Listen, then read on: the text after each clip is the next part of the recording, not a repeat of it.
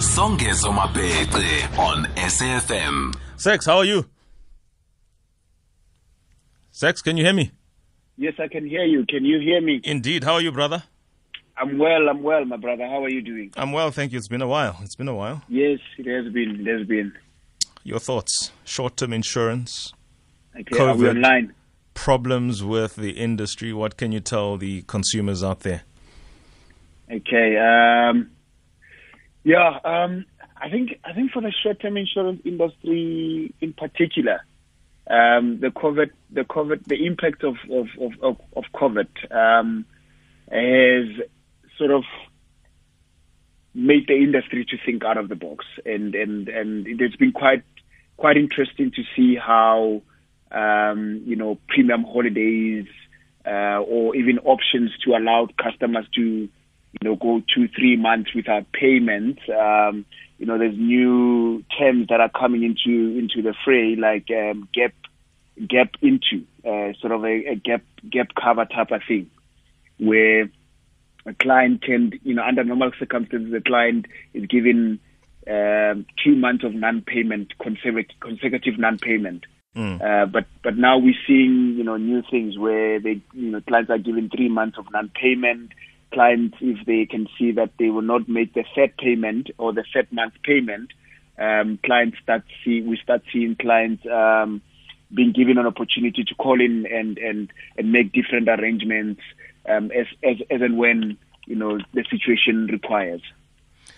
With these payment holidays or these restructuring in terms of the payment of premiums, yes. I just want to know who stands to truly benefit, or put differently, is it worth Songezo to call and rearrange the payment of my premiums because of the difficulties that I might find myself in? Will I not, in the long run, pay more than what I ordinarily would otherwise be required if I just let my premiums run as they have been? Not necessarily. But I think when it comes to issues of risk management and insurance, firstly, what the policyholder needs to think about is, what am I insuring, and what are the reasons I'm insuring what I'm insuring. So, for example, if you have a vehicle, all right, and you've taken HP on that vehicle, and as a result, you're required to buy short-term insurance. I mean, we should be buying short-term insurance whether we've got HP or not.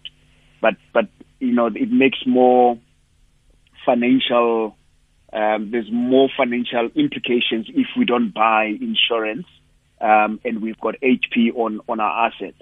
So if you have a car that is financed, all these things that are available in the market, to pause your premium, to reduce your cover to third-party fire and theft, to just insure for third-party only, are all the consumer, the policyholder must think of what will happen to the debt that I have with the bank. Because if this car gets involved in an accident while I'm driving to the shop, and this accident it's so big, that the vehicle gets written off, or anything happens, it gets stolen while I'm at the shops, whatever the case may be. What will this happen? What sort of impact will this have on my financial situation? And which is the reason why we buy insurance. We buy insurance because we want to be able to take care of the financial needs should something happen, for us. Should there be an incident that ends up in a loss or damage of the assets that we've bought via finance. But if a vehicle is not financed, a client is able to buy and downgrade and pause and all those things that are available. But in the long run, which is the question that you're asking, in the long run, a financed asset, if I'm not able to pay for it anymore, and I'm not able to pay for it to a level where I have a car, I don't have a job, and therefore I might not necessarily need that job. I need to have that conversation, that serious conversation, either with my family or with myself, and say, do I really need to keep this car that is costing me 6,000 rands a month, plus the insurance of 1,500, whatever the case may be? Would it be not better if I sell this car through an online selling platform and see what I can get out of it, so that when life gets back, because life always gets back, when it gets back, then we I am able to then get back and buy another car without, the credit scoring, effect taking place during this type of a situation. Type of crisis that we're having. We're talking to Mr. Sekgobola Thobakgale, who is a short-term insurance specialist with Refined Wealth. As COVID-19 pandemic continues to affect the livelihoods of South Africans, most short-term insurers have implemented various forms of relief for their policyholders. This is in line with the recent FSCA Communication 12 of 2020, that's the general communication, which emphasized that regulated entities should bear current circumstances in mind and assist their customers even more emphatically, or with more empathy, flexibility and understanding during these difficult times. If you are sitting with an insurance policy of whatever kind, have you at all engaged your insurer for the purposes of managing the times of COVID? Do you know what you are entitled to? Have you tried? Are you waiting feedback? Have you tried? Have you been rejected? Have you not come right? Have you got any challenge in relation to your policy? This is as good a time to pose your question, and you will not necessarily get financial advice, but you will just get guidance as to how better to attack, if you like, what your challenge is. My brother, let's talk about the regulations and if the regulations at all have an impact. We do know, it can't be argued credibly by anybody that COVID-19 is what can be referred to in insurance contracts as force majeure. It is an act of God. Nobody could ever have anticipated a global pandemic of this kind with this kind of implication. Yes. Now, what effect has this on the fundamental of the insurance policy itself? What if I simply do not pay because I'm saying I cannot be at work or for whatever reason because of the force majeure? How does the policy, how does not the policyholder but the entity itself treat default in such circumstances because of the force majeure? Okay, so as an act of God, there's this phrase. I think it's sort of spoken about a lot. Or when the pandemic was coming out, a lot of us were talking about the act of God, or acts of nature. Some people would refer to them, and in every spheres of insurance, this can mean a couple of things. Like you've already said, in the life insurance, environment, we're talking about things that have got no human bearing on them, and as a result, people's lives are affected. Where life is insured, where employment and income are insured. Obviously, those things will affect in that case. But when it comes to property insurance, the act of God that the property insurance or the short-term insurance speaks about is already taken care of in terms of the SASRIA. SASRIA cover, you pay about R2 on every policy that you buy, and that covers any act of God, any eventualities or events that result in a catastrophic situation. SASRIA then provides cover for that. So let's say, for example, we have a drought. Your short-term insurance, in terms of your agricultural and farming insurance, will respond to that kind of catastrophe. Therefore, we cannot expect your life insurance to look at your health to look at your drought situation, but it will look at your health situation that leads to your death, or your income protection policy will look at to things that have got to do with your income, whether acts of nature or not, but if it's events that are covered that leads to your loss of income. So in the short-term insurance industry, yes, the industry has thought of, what sort of things can affect your assets and property if they are catastrophic. and Sasria takes care of that. So you will still claim under your short-term insurance. However, Sasria will then take the bill at the end, reinsurance and those type of things. But be it as it may, it has been, like I said at the beginning, quite impressive how the short-term insurance responded to the situation. Like I said, if I may, for example, Discovery Insure has extended the number of months where a client can go without paying premium.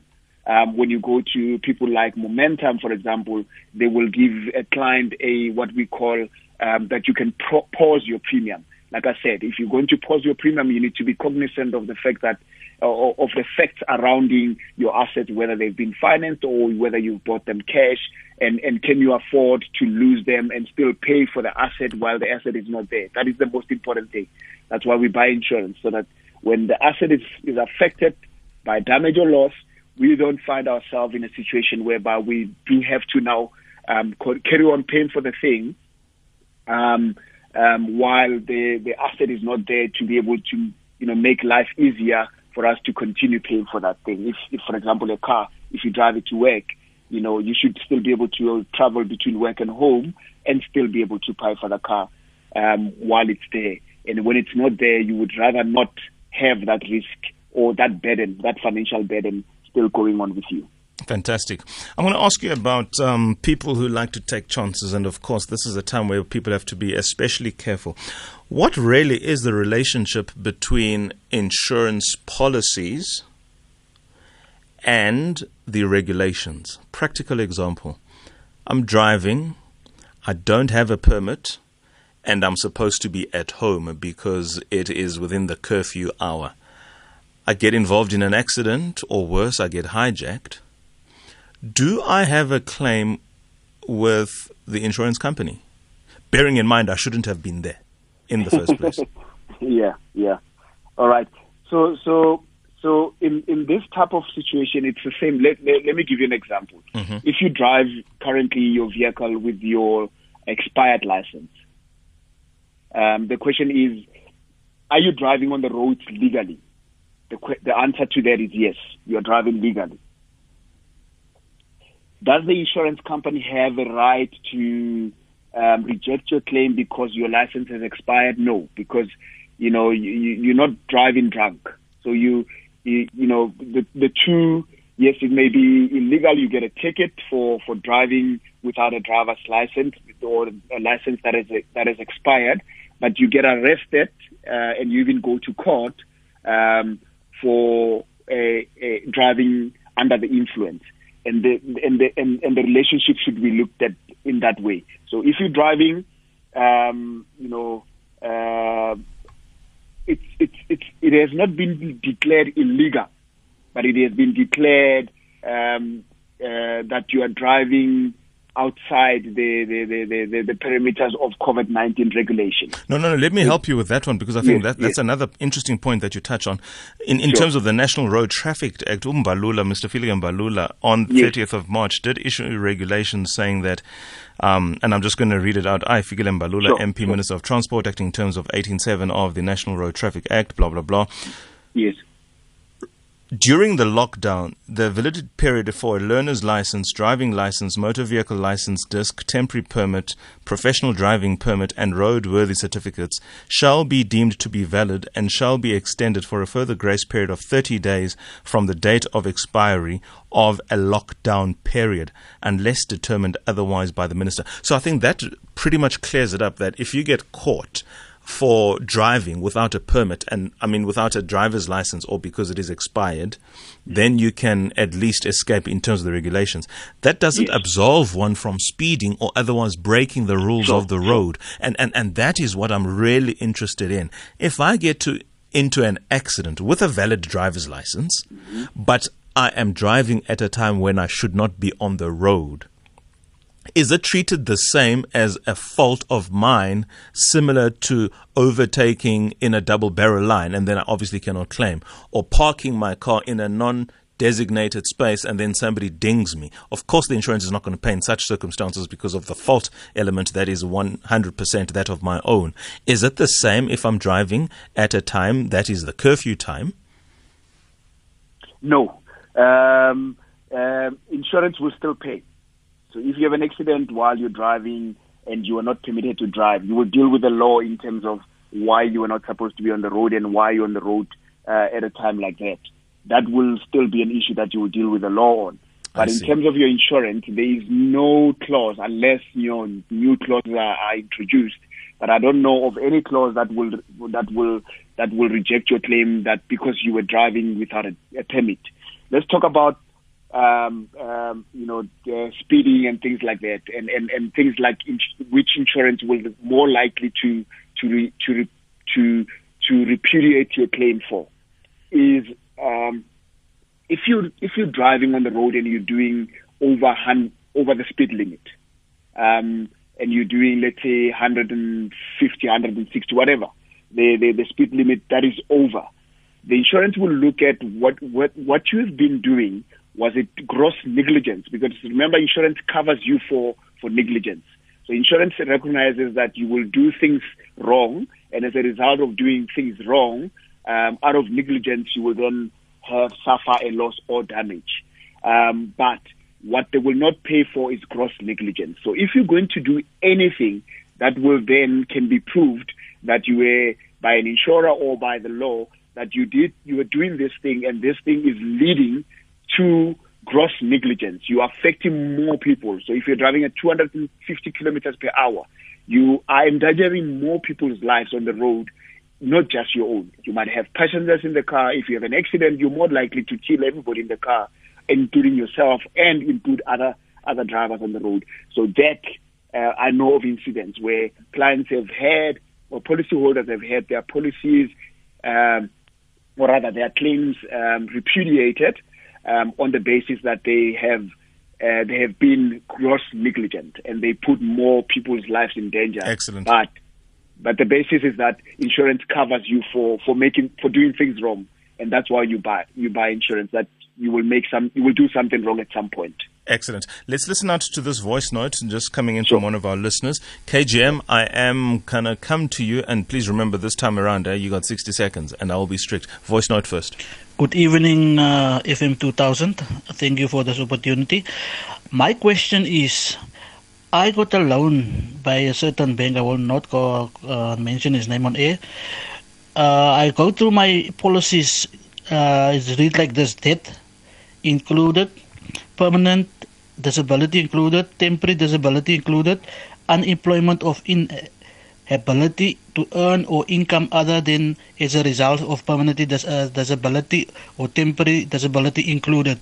So now my question is, currently now we at home, we in a hotel industry, we already make arrangements and so on. What must I do now from this part?